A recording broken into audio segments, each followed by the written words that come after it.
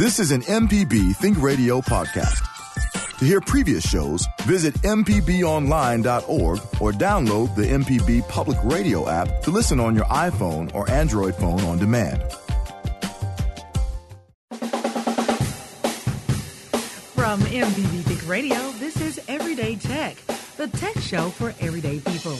I'm Michelle McAdoo here today with Wills Cottrell, IT expert at Newcore Skill and instructor at Holmes Community College, and Jeremy Thompson, owner of Computer Doctors and Phone Surgeons in Hattiesburg. Now, technology is everywhere. It affects how we live, work, play, and most importantly, learn. So today our topic is technology in the classrooms. We'll discuss everything from smartboards and tablets to YouTube lectures and more. Now, we're still taking your personal tech questions, so the number to call is 1-877-MPB-RING. That's 1-877-672-7464. Or you can email us at everydaytech@mpbonline.org. Well, good morning, fellas. Good morning. Speaking of, all this school tech, everyone's getting back to school today. So has everyone noticed all the traffic getting a little bit heavier? Notice it. I mean, it started, I want to say Friday a little bit, but yesterday I didn't even attempt to get on the highway. Oh my gosh, it's just nuts. I guess everyone getting used to the new, getting their kids to school, and especially the elementary schools were kind of crazy, and then, of course, the flood on social media of everybody's first day of school. And my wife is basically losing it because this was my son's last first day of school. He's entering his senior year. Daughter's going to be entering her sophomore year. And she did not take the pictures. Please tell me she did not take the pictures. Oh, yeah, she took pictures, but she was a mess all day. So being a good husband, I came home with chocolate. I mean, that's just because that's what you do, right? I mean, That's what you do. Yeah, I mean, wife's upset, chocolate. Just kind of throw chocolate in the room and run away real quick and you're safe. True. Well, my daughter's first day of high school was today. Oh, Lord. Yay. I think I'm more nervous than she is or was. I texted her just about 20 minutes ago and told her I love her, have a great first day of high school. And she texted back. She was like, thank you. And she was like, do not walk in with me. Please just drop me off in the front. Mm-hmm. And so that started in middle school for us. Oh, yeah. Well, us too. So but I was very active in her middle school, as you know. But I'm going to take a back seat in this right now and just get acclimated to what's going on in high school and be a basketball mom. Yep. And that's what I'm going to do. So I'm excited for her. New transition for me and her. So I'm excited. Yep. And Jeremy, how's your morning been? My morning's been good. You sending the dogs back to school? No, the dogs they're still doing homeschool. Okay, cool. But yeah, cool. this part of the year always creeps up on me because I don't have kids. I do have nieces and nephews, and of course I have Facebook, and everybody's talking about it. But it never ceases to amaze me how quickly this part of the year comes, especially this year. Well, I do want to say that last week, Wilt, we missed you very much, but Jeremy and I, we spoke about back to school tech. And of course, that was what we do every year. We talk about the latest tech and back to school. And Jeremy, you gave some great tips on what type of laptops to purchase for your student. Now, if you missed that show, please listen to the podcast on mpbonline.org/everydaytech. He gave great tips on what type of computers or laptops to buy, what type not to buy, the gigabytes and the whole nine. Yeah, and that's one of the biggest questions, I think. I was actually talking with one of my coworkers yesterday, and that seems to be one of the biggest questions I end up seeing, and especially around this time of year, few people, kids getting ready to go off to college especially. So me and one of my coworkers, we spent a lot of time on the different college sites looking at computer recommendations and then coming up, so many of those will actually recommend to you what you need for XYZ program and, just trying to help some of our teammates out up there. So true. So, yeah, and it changes, and you got to kind of keep up with that. We do. And Jeremy's a rock star like that. That's just how he rolls. He does. And last week, I have to say, we didn't even get to talk about solid-state drives, which is like a huge shame because that's a major part of fast computing these days. We didn't. But you know what? We can actually incorporate that in what we're talking about today. Today we're talking about technology in the classrooms, how technology has changed the way we teach, how it changes the way teachers teach, and how students learn from elementary to college. And you're a teacher and a student, and I'm a grad student, so we really use technology and rely on it to help us maneuver through this graduate school and your accounting and then the way you teach. Yeah, I mean, it's changed the entire landscape. So, it's very interesting. Yeah, we're going to talk about that. But first, we're going to talk about hot topics in tech. This week in tech. So I'm going to throw the ball to you guys first. Do you have any hot tech topics you want to talk about? I'm just kind of listening to the music right now. I'm kind of just digging that. I got a little dance going on. Jeremy, you're missing the dance, man. The hot topic dance. That's usually like we're going to break music. So I was confused. I was like, we need to stop talking. No, right? That's our hot tech topic music. See, we're shifting things up now. We are. For the new year. Dancing, though. I was with you guys.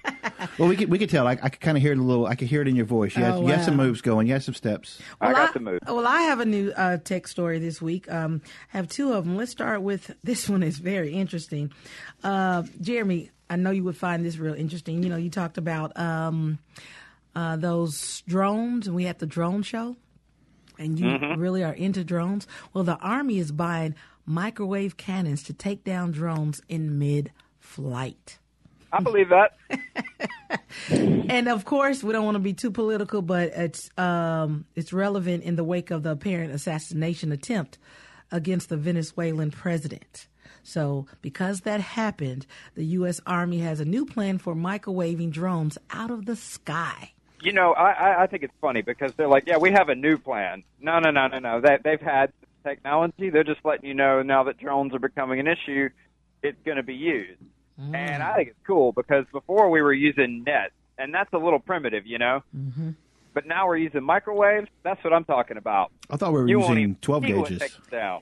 We weren't using 12 gauges on those? I thought those actually worked pretty good, They were doing that, too. Well, drones, more and more and more. You have your consumer-grade drones. You have some definitely, I guess you could almost call them consumer professional-grade drones.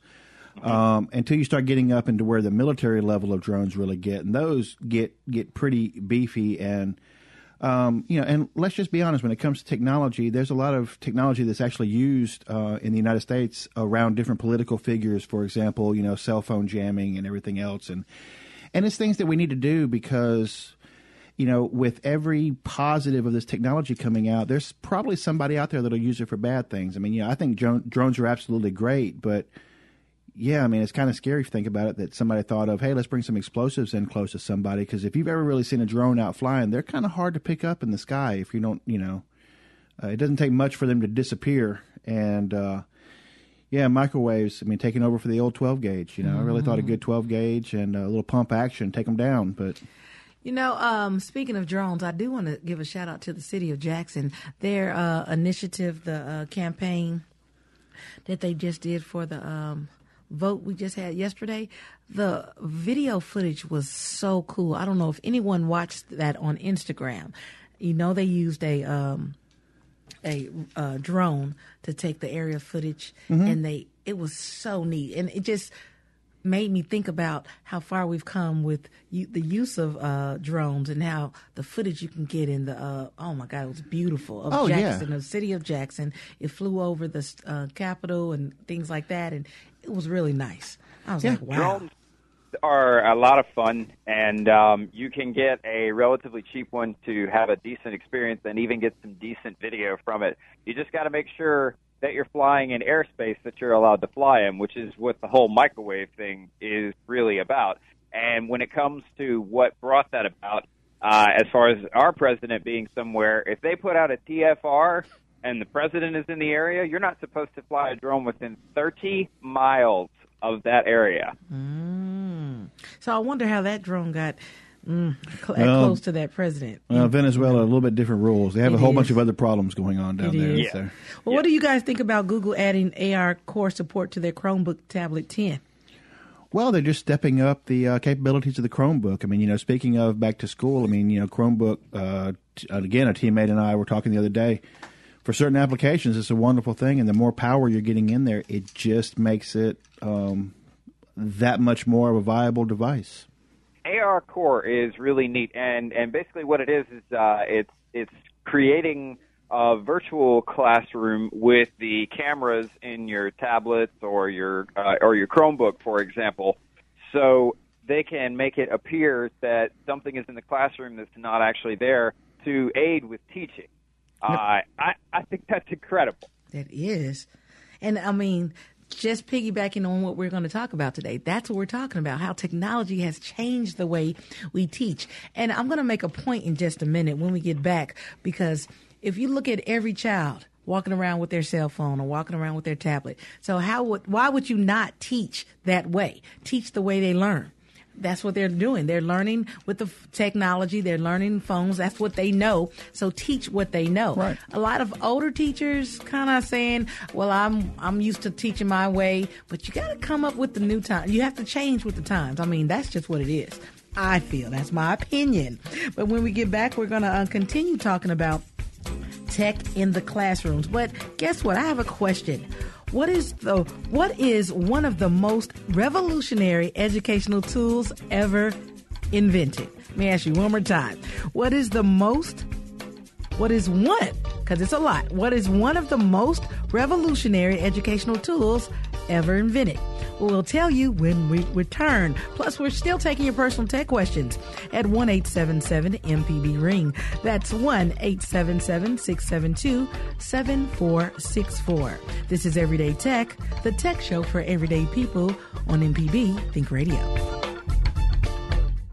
Can't get to a radio? Well, don't worry. MPB Think and Music Radio are available online and on our MPB Public Media app. It's simple. Just log on to our website at mpbonline.org to get started. This is MPB Think Radio.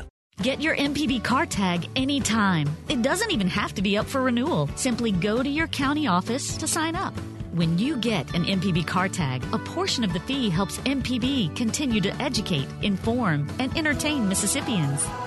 For details, visit mpbonline.org/cartag. We'll see you on the road.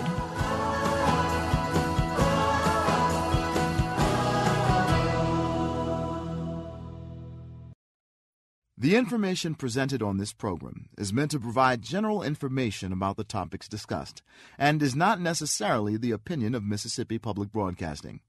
The information presented does not create any type of relationship between the hosts and guests and the listening audience. Please consult an appropriate professional for guidance about your concerns. You're listening to Everyday Tech on MPB Think Radio. This is MPB Think Radio. You're listening to Everyday Tech, the tech show for everyday people. I'm Michelle McAdoo with our tech experts, Wiltz Cottrell and Jeremy Thompson. And today we're discussing technology in the classrooms. Now, if you'd like to join our conversation or ask any general tech question, the number to call is 1-877-MPB-RING. That's 1-877-672-7464. Or you can email the show at everydaytech@mpbonline.org. Now, before the break, I asked, what is one of the most revolutionary educational tools ever invented? Now, Jeremy, you seem to have one of the answers. I think so. I think I got this one. Hope you're not looking at the script. I'm not looking at the script. Wait, I should be looking at it. No. No, but okay, all right. My guess is the printing press. Huh, interesting. That's an interesting thought. To be able to make some books and stuff. Mm-hmm. Yeah. But let's go back a little further. I actually posed this to Kevin, our assistant director of radio here. We were talking, and he got it on the second guess. But the first, he said projectors. He was thinking that too. It's the blackboard in 1801. Now, James Fillins, I hope I'm saying his last name correct, Fillins, he was the headmaster and geography teacher at the Old High School in Edinburgh, Scotland. Now, he created this invention when he hung a large piece of slate on the classroom wall. But Kevin and I were talking. Think about this, fellas. How do you get a lot of information to more than one person? That's what he thought about. He sat down and said, I have to get some information to more than one person. That's forward thinking right there, especially in 1801. Yeah, and while we really don't see chalkboards in and of themselves much anymore, that same concept is almost a permanent staple in any classroom. You either have a dry erase board, you have some of the smart boards used with projectors. The whiteboards now, they're calling them whiteboards, smart boards, and we're going to talk about actually all of the technology that they use now that actually we didn't even have back when we went to high school. We had boards, right? We had chalkboards.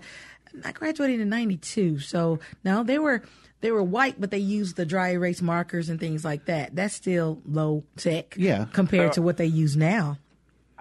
I think it's funny if that guy were to be in a time machine and come to today's times and see the classrooms, he'd be like, sweet heavens, where are your blackboards? Well, how are you going to punish the students by making them bang out the erasers? You guys are funny. That was funny. I like that, Jeremy. I didn't know you did impressions. Oh, yeah. Where's my Java? I need my drum. What is it? Yeah, I need that. Rim shot. There it is. Keep it on hand, Java. But let's first define what technology is in relation to education. Jeremy? Technology in relation to education. Well, the two have to be married together now, especially because everything is done on the computer, from research to typing papers to graphic design. To stealing graphics off the internet. You do everything on the computer or with technology when it comes to education. In fact, most schools are doing away with books because they're heavy and nobody wants to carry them anymore. I agree with that. I would like that. I mean, to have the e-books and, kids now are born knowing, Java and I, we laugh at this joke. Kids know how to use a tablet before they're 1 year old. Yeah, but I kind of get torn on that a little bit. I've noticed even with my kids, like I said, I got my son's about to be a senior.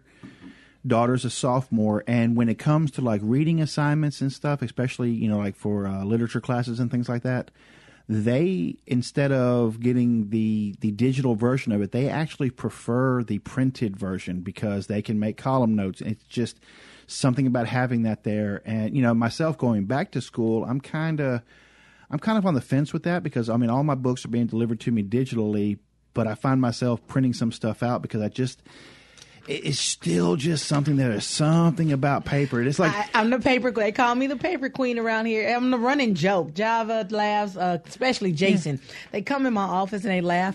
I don't know what it is, but I'll get a digital book, like you said, especially last semester, and I still print out the chapter that we're going to go over that night. I don't know why. What is that about? Well, it's like even just before the show today, she was going to give me the script on over here. She's like, "Oh, go and print." I was like, "We can just email it to me. I can look at it on my phone." It's like, "No, we're going to print it." I feel like it's not real unless it's in my hand. I don't know. Maybe that's weird, but anybody else may, think like me. But I really do. I just like to have that in my hand and read it. But you're right. Shakespeare, especially when they get into Shakespeare and literature and things like that. Imagine back in our day reading Shakespeare on a digital tablet or an e-reader. That would it just wasn't the same. It's not the same. But at the same time, I say that to also say that in the whole digital age of everything, it has made we got to remember, and that's where I think technology really has come into its own in the classroom, is that what works for me or you does not work for everyone. Right. And it's about having those options. So even though, yes, I do receive the digital copy of the books, I do have the option of getting the printed version. Mm-hmm. So it's technology is allowing us to move into that. It's not one size fits all. Right. It's make it fit for you. There are certain classes that I've taken where I find I don't need the book, that going through there and having the digital version where it can be more dynamic content. It can be updated more readily. It really does have an advantage. So we're able to get away from that, again, that one-size-fits-all aspect. And what we talked about earlier, students use their cell phones the majority of the day. So why not gravitate towards what they know? Most students, doesn't matter how old or young, everyone now normally gravitates towards technology. So we should teach that way. And technology serves different purposes in the classrooms. We'll get to that in just a minute. We're going to go to the phone lines and speak with Carolyn from Ridgeland. Good morning, Carolyn. Hey. How you doing? I'm fine. I have been reading about all the recommendations for, I think they call it two-factor authentication or something like that. Mm-hmm. Mm-hmm. I have my bank account and credit card set up on my iPad so that I can, use my fingerprint. But then it occurred to me that there is still a single password out there. How does one set up two-factor authentication? So you need to go to your bank's website and go to probably the security section, and there will be an option there. Now, when you set up two-factor on your iPad, or once you set it up for the first time, there should be an option to add that device as an authorized device so that you can still just scan your fingerprint. But if you sign in on any unknown devices, it will prompt you for the code whenever you do that.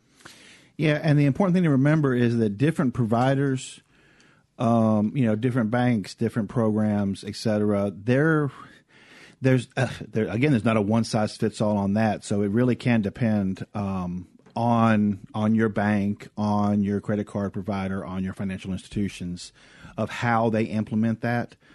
But generally, exactly like, your first stop is always going to be go actually to their website. Don't follow a link. Actually type in their website to make sure you're going to the right spot and see where they have it. And for those who don't use the app. Oh, I use the app all the time. Okay. And like, for example, like when me going into my bank app on my iPhone, it does the facial scan as well as me putting the PIN number in. That's just, that's how, for example, I'm with Bank Plus. That's the way that they've actually implemented it, and it works really, really well. Okay. All right. Well, thank you so much. You've answered my question. Well, thank you, Carolyn. And Carolyn, if you you're a listener of the show, next week I believe we're going to do banking technology. So if you listen to that show, we'll talk about everything from how the banks use technology, and of course we'll incorporate your question today, the two-factor authentication and what websites not to go on and all of that. So if you listen next week, we'll answer more questions about banking technology. That sounds great. All right. Thank you for calling. Bye. All right. Well, before we spoke with Carolyn, we talked about how technology is being used in the classroom and what is it used for. So it serves different purposes. One purpose can be, and of course, Wilt and I talk about this a lot, used in communication devices for students that have limited verbal abilities. Well, exactly. It's again, by it being able to kind of get out of that one-size-fits-all status, it's able to recognize that there are different children, different adults, different people that need a different approach. So, we've had a couple of shows in the past about, children and adults with autism, hearing and vision impaired. And again, technology is able to bring education and level that playing field to ensure that everyone gets an opportunity to learn in the way that works for them. And you know what? Hey, if way A doesn't work, you can always flip over here to way B and try different things and really adapt that. And I think that's really kind of revolutionized it for teachers as well, because it gives them just another tool. And in a lot of ways, it could probably, maybe it can make it a little bit easier. It does kind of drag our teachers into making sure that they're staying up with some things. I mean, they have to put in some of the legwork for it, but at the same time, think about it. What is, all those wonderful teachers out there, what is one of their big goals? They want to make an impact on people. They want to make an impact on children, and this just gives them that extra tool to do that. Right. And then technology can be used as a research tool for class projects to enhance the lesson. So you just made a point. It's a catch-22. The teachers actually have to be taught differently. And when a person is going to school nowadays and wants to be a teacher, they're taught differently. It's really technology-based. You have to go into the classroom knowing how to use the technology to teach the children. But if you've been teaching for 40 years, maybe longer than that, and you're set in your ways, some of the teachers are saying, I don't really like the way all this tech is going. I like the old way. I like to have my board, and I like to teach them that way. I like a real book, and, but again, you have to grow with the times. Well, yeah, but and we're not saying those old ways still have a lot of value. I'm kind of, I like that with me teaching up at Holmes Community College. a lot of my students sometimes are not your quote unquote traditional students. I'll end up with some older students in there that actually they prefer that way as well. Or they don't even know how to maneuver as well as the younger ones, right. on the computer. And we have that better. too. They're in computer classes. But no, you're absolutely right. So again, it does kind of put that onto the teachers as well as onto the students to realize that you have to be able to adapt. But that's the same in any career any of us are doing out here as things are changing. But again, it doesn't take away from, hey, there's a lot to be said for the books. I still use a whiteboard, but you know what? In my office, I have a big whiteboard. You know why? Because I have to still write things out and keep myself on track. Right.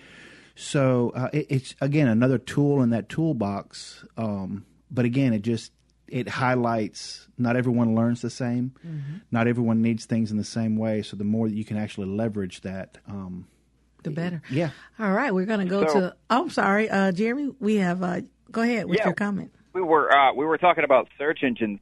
There's a really cool, or research actually. There's a really cool tool out there, or an infographic called Get More Out of Google. If you'll just search that, you'll find the infographic, and it will give you all kinds of various tips on how to search Google more effectively, on how to hone in on your results based on a website or certain key result or key terms that you want to use. It's really powerful, and if you know how to use Google properly, you can find just about anything you need. Now, you know what, Jeremy? I mean, you're giving away the ultimate tech tool. I mean, that's really what us IT guys are really good at. We're good at Google. I didn't say that. Well, I just sort of, I mean, I said you can get more out of Google, but I didn't say that it was us. But yeah, he let the cat out of the bag. Yeah, we use Google more than we use screwdrivers and our own brains, probably. Wow. Yeah. And, I think they were talking about that. I heard the Fix-It guys in their office this morning talking about that. I think I heard Dale talking about how they used to go on Google, but you can't get everything you need. When you talked about that, Wiltz. Well, you got it, yeah. But we're going to actually take a quick break. But before we do, I'm going to talk about, I actually want to implement a new segment. It's called A Moment in Tech History. And Alan, I promise when we get back, we're going to come to you because I know you have a great comment. So, A Moment in Tech History. On August 8th, 1980, the Project Chess team at IBM shows a prototype microcomputer to their corporate management. Management gives approval for the team to build an operational computer within 1 year. And it was completed exactly 1 year and 4 days later. Now, Wilt, you say you remember this? Oh, my Lord, yes. I'm kind of showing my age a little bit, but yep, on August 12th of 1981, they actually came out with the IBM PC. So, International Business Machine's personal computer. The old school, kind of like the original getting into the households kind of computer. And, it was amazing. At that time, they thought it would never stick. Nobody would ever want these things. And now, can you imagine where we'd be without them? The IBM PC, introduced to the world in 1981. And the rest is history. Oh, it definitely is. Wow. Well, stay tuned. You're listening to Everyday Tech on MPB Think Radio. When we get back, we'll go to Alan and Brandon and talk more about technology in the classroom. Stay tuned. This is MPB Think Radio.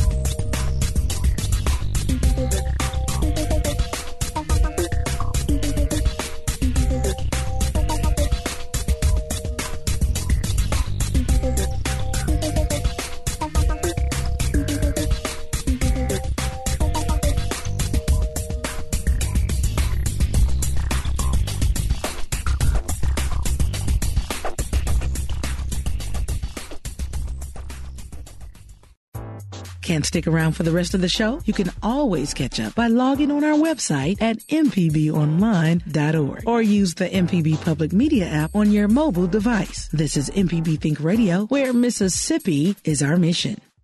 Back to school means a fresh start, a clean slate. But since teachers rarely write on slate chalkboards anymore, it's a clean laptop or tablet, plus all the other school gear your child needs for a great year of learning. So when you're buying those school supplies, give yourself a great year of learning with all the news and quiz programs you love on MPB Think Radio. Keep those programs coming by rounding up your change from those school supplies. Go to mpbonline.org to see how easy it is. It's going to be a great year. You're listening to Everyday Tech on MPB Think Radio. This is Everyday Tech on MPB Think Radio. I'm Michelle McAdoo here today with our tech experts, Wills Cottrell and Jeremy Thompson. Now, if you're just joining us today, we've been discussing technology in the classrooms. Now, if you have any classroom tech questions or comments or any general tech questions, give us a call at 1-877-MPB-RING. That's 1-877-672-7464. Or you can email us at everydaytech@mpbonline.org. And as I promised, we're going to go to our good friend Alan in Brandon, our third consultant. Good morning, Alan. Michelle, Wilson, Jeremy, how y'all doing? Man, wonderful. Now, how you doing, my friend? I'm doing great, I actually had one of those original IBM PC computers, so yeah, I'm really dating myself. I used to work on them quite a bit.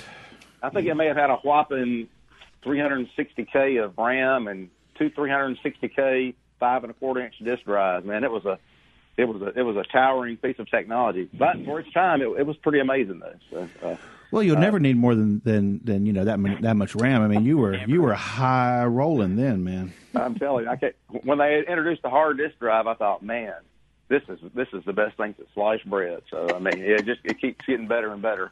But yeah, I'm almost 40 years out of the classroom, so I know it's been a long time. The technology that they have today, I'm not even sure. I assume that most teachers have their presentations, and I'm assuming they're still doing the same thing like they used to do. Back in the day, they would write it up on the blackboard and stuff, and we would dutifully copy down whatever was trying to be conveyed. And I still maintain that I think that the writing out process helps with the learning, but I know it all depends on the individual and stuff. Somebody handing you a digital file that's got all the notes in it, it's just not the same. But I assume that's done today. I mean, does the teacher go in and have everything all in like a PowerPoint presentation or like a Word document or something they can just pass to their students electronically? Well, it really depends. I've noticed, like with my kids, for example, they're both in Rankin County School. They're both over at Northwest Rankin. And the teachers use a program called Canvas, which is kind of like this. We use that at Jackson State. A lot of the colleges. Blackboard. It used to be Blackboard, and they changed it to Canvas now. Yeah, and a lot of the junior colleges and colleges in the state are trying to go to where it's the same platform for everyone. And what ends up happening is the students would actually get, like, what we would normally see, like a syllabus kind of thing. They'll actually start getting those notes digitally. The teacher can put things out and it goes to all the students simultaneously. So it's really become kind of a foundation and a platform for them to share those type of things. And quite honestly, we see some teachers that seem to embrace it and put more information into it, and some not necessarily as much. And again, that really, goes back to maybe that teacher's teaching style or the material. But I have noticed that exactly like what you're talking about, the material they're going over, they can actually come back at home and see it. I've even seen some teachers that will actually record their classroom session. And, just imagine this. You record the classroom session, maybe little Johnny was out that particular day. He, sick, doctor's appointment, what have you, and then they're able to go back online that night and look at the lesson that they missed. Yeah, they may not be able to talk back at that particular point, but at least they're not missing information. So yeah, they're doing some of that. It's definitely gone beyond the classroom of mine and your day. Right. Yeah, and I'm a firm believer that once the information is digitized, I mean, why have somebody rekey it and stuff? I think that's great and that's handy, but ultimately, the people still got to read it and they still got to process it and to learn it and stuff. So, I mean, I think a lot of that happened back in the old days, just from the process of having to take the notes and stuff. I mean, you had to like activate your brain Right. and kind of process the information like in real time as it was being put on the board and stuff, and you were copying it and stuff. Like So, Alan, and you're saying like when you're writing it from that pencil to your brain, you're retaining a little bit of it when you're writing it down. Yeah, that's my right. preferred method. I'm one of those. I like to take notes because if I hear it and then write it and then see it, for me personally, that just works better for me. That's gonna come back to me at test. I'm gonna get the recall out of that. I'm a much more visual learner as well sometimes. So, that kind of method works well for me. Got as many different, there's different styles of learning. And I realize that. So there isn't any kind of right answer for this. You're right. As long as you take in the whole mass of stuff and factor it in and realize that there's advantages and disadvantages to each of the ways. I mean, that's what's critical. And you're right. The teachers, I imagine the teachers themselves are probably as resistant in some cases to the technology because, let's face it, the young folks all seem to take to this stuff like ducks to water. But I think sometimes the teachers are a little hesitant to make everything digital. So yeah, it's like you say, tools in the tool belt. Make them work for you and stuff. So you're right. Well, and what's really cool also is some of your some of the publishers of books out there. They're taking some of their material. It's a lot more than just a book now, and they're actually taking materials and so for some classes, for some teachers, they can actually upload, instead of just uploading the book, they're putting videos up into there, they're putting PowerPoint presentations, and again, there's so much material being built up out there that teachers can fall back on and that students can fall back on. And to address exactly what you're saying and what we've said, Alan, and that is there are different ways that people like to learn. Yeah. Well, my last question. Mm-hmm. Are the digital textbooks a lot cheaper now? Because you got to believe they got a lot less component cost to produce them. So you're not having to publish a paper behemoth item and press it and do all that stuff. So are the digital books coming down in price? Well, initially they weren't, and that was a big. There was actually a big stink years ago on that.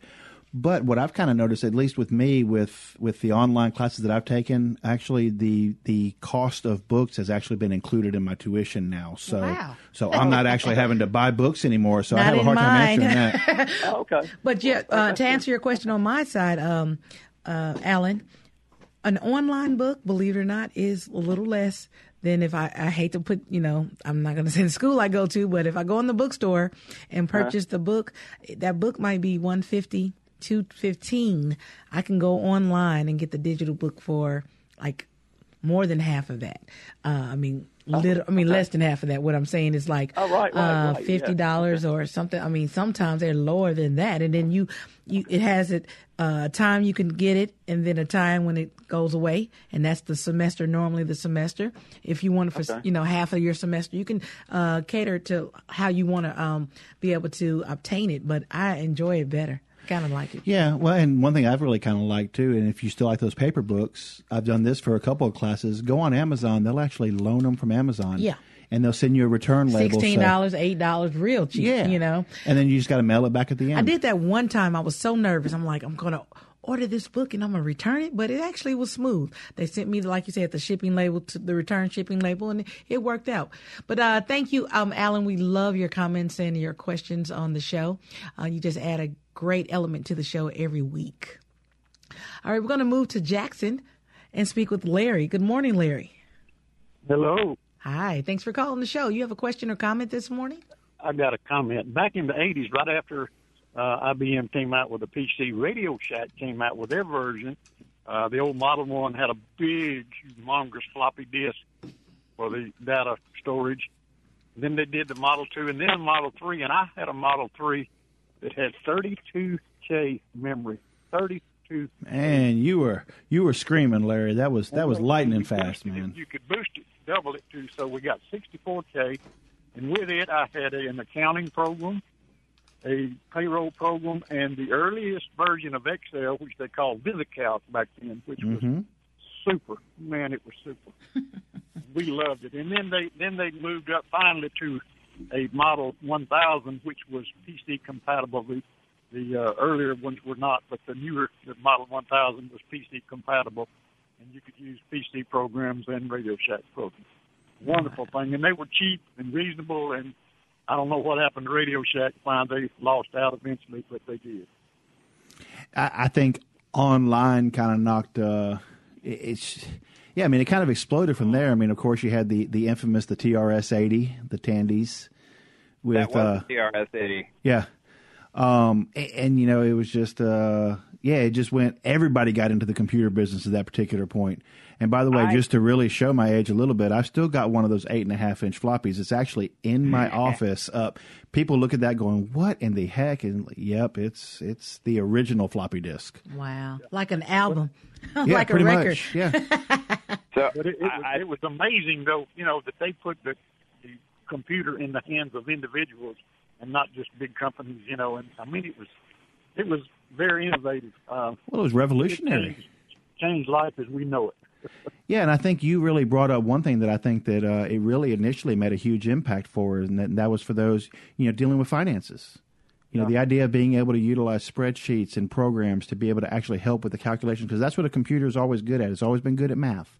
Yeah, and it can do it very fast. I was accounting for a big farm, and I did the payroll, and we also did depreciation on animals and equipment and stuff like that, and that VisiCalc took all the work.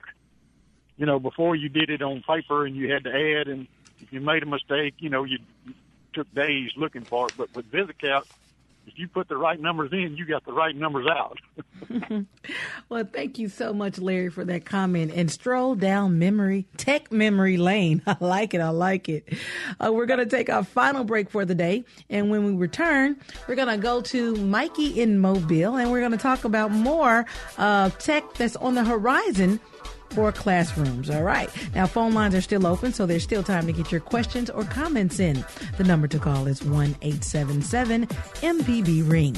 That's 1-877-672-7464. We'll be right back after this quick break.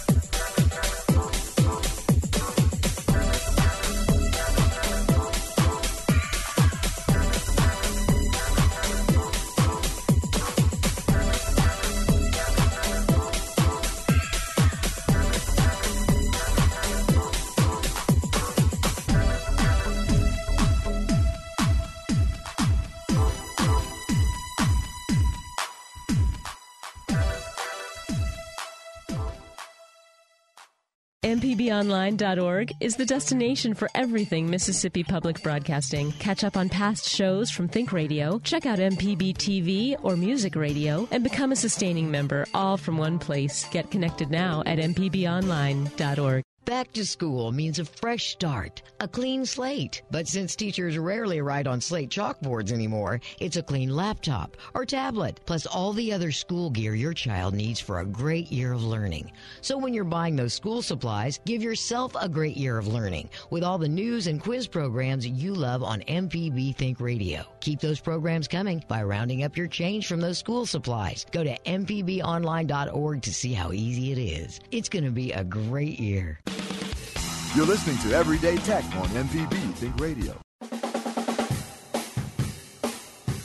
Thanks for listening. This is Everyday Tech on MPB Think Radio. I'm Michelle McAdoo here today with Will Cottrell and Jeremy Thompson, our technology experts. Now, we have open phone lines, so there's still time to get your comments or questions answered. The number to call is 1-877-MPB-RING. That's 1-877-672-7464.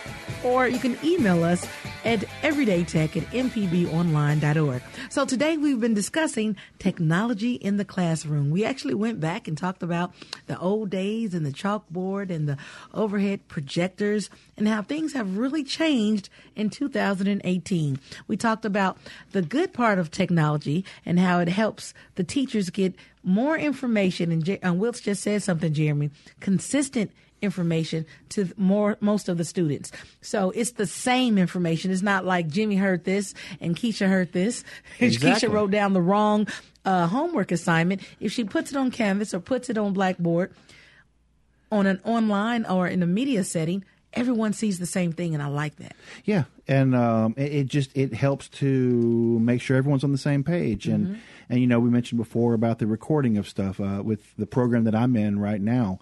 they have what are called cohorts, and that is basically where everybody gets online and meets, and the instructor goes through a lesson for about an hour or so. But then they record them because they might have done this last week, and I just started the class this week or what have you, and I can go back and watch those recordings, and it just really does make a huge difference. And in your pace, say you want to pause it, you want to go back, rewind, you want to... What did he say? Or it's a different way of, like you said, learning. Exactly, and like what I found myself doing, the program that I'm in is all self-paced, so it's however I want to go with it. And so what I've done with some of those different videos, if there's not really a visual element of it that I'm really needing to look at, I find myself, I'll actually kick off the video on my phone and listen across the radio during my morning and afternoon commute. That's, time that I have that normally I'd just be kind of brain dead listening to the radio and getting frustrated with drivers. You're right. So, well, we're going to go back to our phone lines and start with Mikey in Mobile. Good morning, Mikey. Good morning. I have to admit, because it's far enough behind me now, that I did skim Crime and Punishment in one night and went in and made a B on the test, okay? You go, Mikey. I tried the same thing on an art history test. Now, the first one, I did fine. I made an A on that one. But the second one, I studied for it, and I made a C+. Oh, Lord. So anyway, everybody does have different ways of learning and different times of learning. Reviewing is the advantage of books, it seems to me. I totally love to read. I don't watch TV much at all, and I totally love to read. And I think that the real advantage, particularly muscle memory-wise, for kids nowadays, I remember, toting the French horn and a stack of books, and I was only 4'7" tall, I mean, I had to lean over to carry the stack of books from the 7th grade class so that the French horn wouldn't drag the ground. So the e-books, no backpack damage, to the kids. I think that's a really great thing. But a book and notes, I still make notes. I make notes about this program, and then I go back around them, and now that school supplies are so much more affordable than they were when I was, a kid, a younger kid, I can go back and highlight and recolor and do my own artistic designs. And I think that the muscle memory itself, the interactiveness of the muscle memory of doing that, is the advantage that the e-books probably don't have. You're right. You're right, Mikey. Thanks for that comment. It's always good to hear from you, and you make great comments. We're going to move on to Louisiana and speak with Wayne. And we have one more call from John in Mobile after Wayne. Good morning, Wayne. Good morning. Thanks for calling the show. What's your name? What's your question or comment? Excuse me. Yeah, what's your name, too? I wanted to make a comment. First of all, I enjoy your show very much. And thank you. I just don't know. I'm a 72-year-old architect, and I don't think there's a profession that has been more profoundly affected by technology than ours. I can remember having to sit at a drawing table drawing with a pencil, and many changes happened until the computer came along. And now we can, everything is done digitally, and we can go to our job site, download our drawings at the job site on our phones, and answer questions, look at details. It's just an amazing, I don't know what's going to happen in the next 10 years, but I'm anxious to see it myself, So yes. I just wanted to comment on how technology has changed our profession and how we use it even today. So, great comment. Thank you for that. And like you said, technology changes the way we learn and how we do things every day. Thank you, Wayne, for that. We're going to move on to our last call for today, and that's John in Mobile, Alabama. Good morning, John. Yes, sir. I hope y'all had your coffee this morning. Yes, indeed. I have a comment and a question. Comment concerns continued learning. I found a great resource online called Khan Academy. Oh, yes. I don't know if it's Khan or Kahn, but anyway, depending on what you want to know, that's the place to go. I understand that Bill Gates actually is a proponent of this Khan Academy. It's quite the thing. Now, the quick question for you. I'm computer illiterate, so this may be too basic a question, but when you finish using a computer at night, is it best to shut it down, or is there a security issue involved in just leaving the computer on all night? That's the question I have. I'll take the answer offline. Thank you. Well, that is a question that has divided IT people for years and years and years and years. There's not really an advantage one way or the other, in my opinion. I don't know Jeremy's opinion is going to go on this. I don't know if he's shooting daggers in the eyes. I'm of the opinion just leaving it on is fine, but it does need to be restarted every now and then. They've gotten so much better with power management. And also when it comes to Windows updates, they prefer to actually run at night, which is usually the time that you're not using them.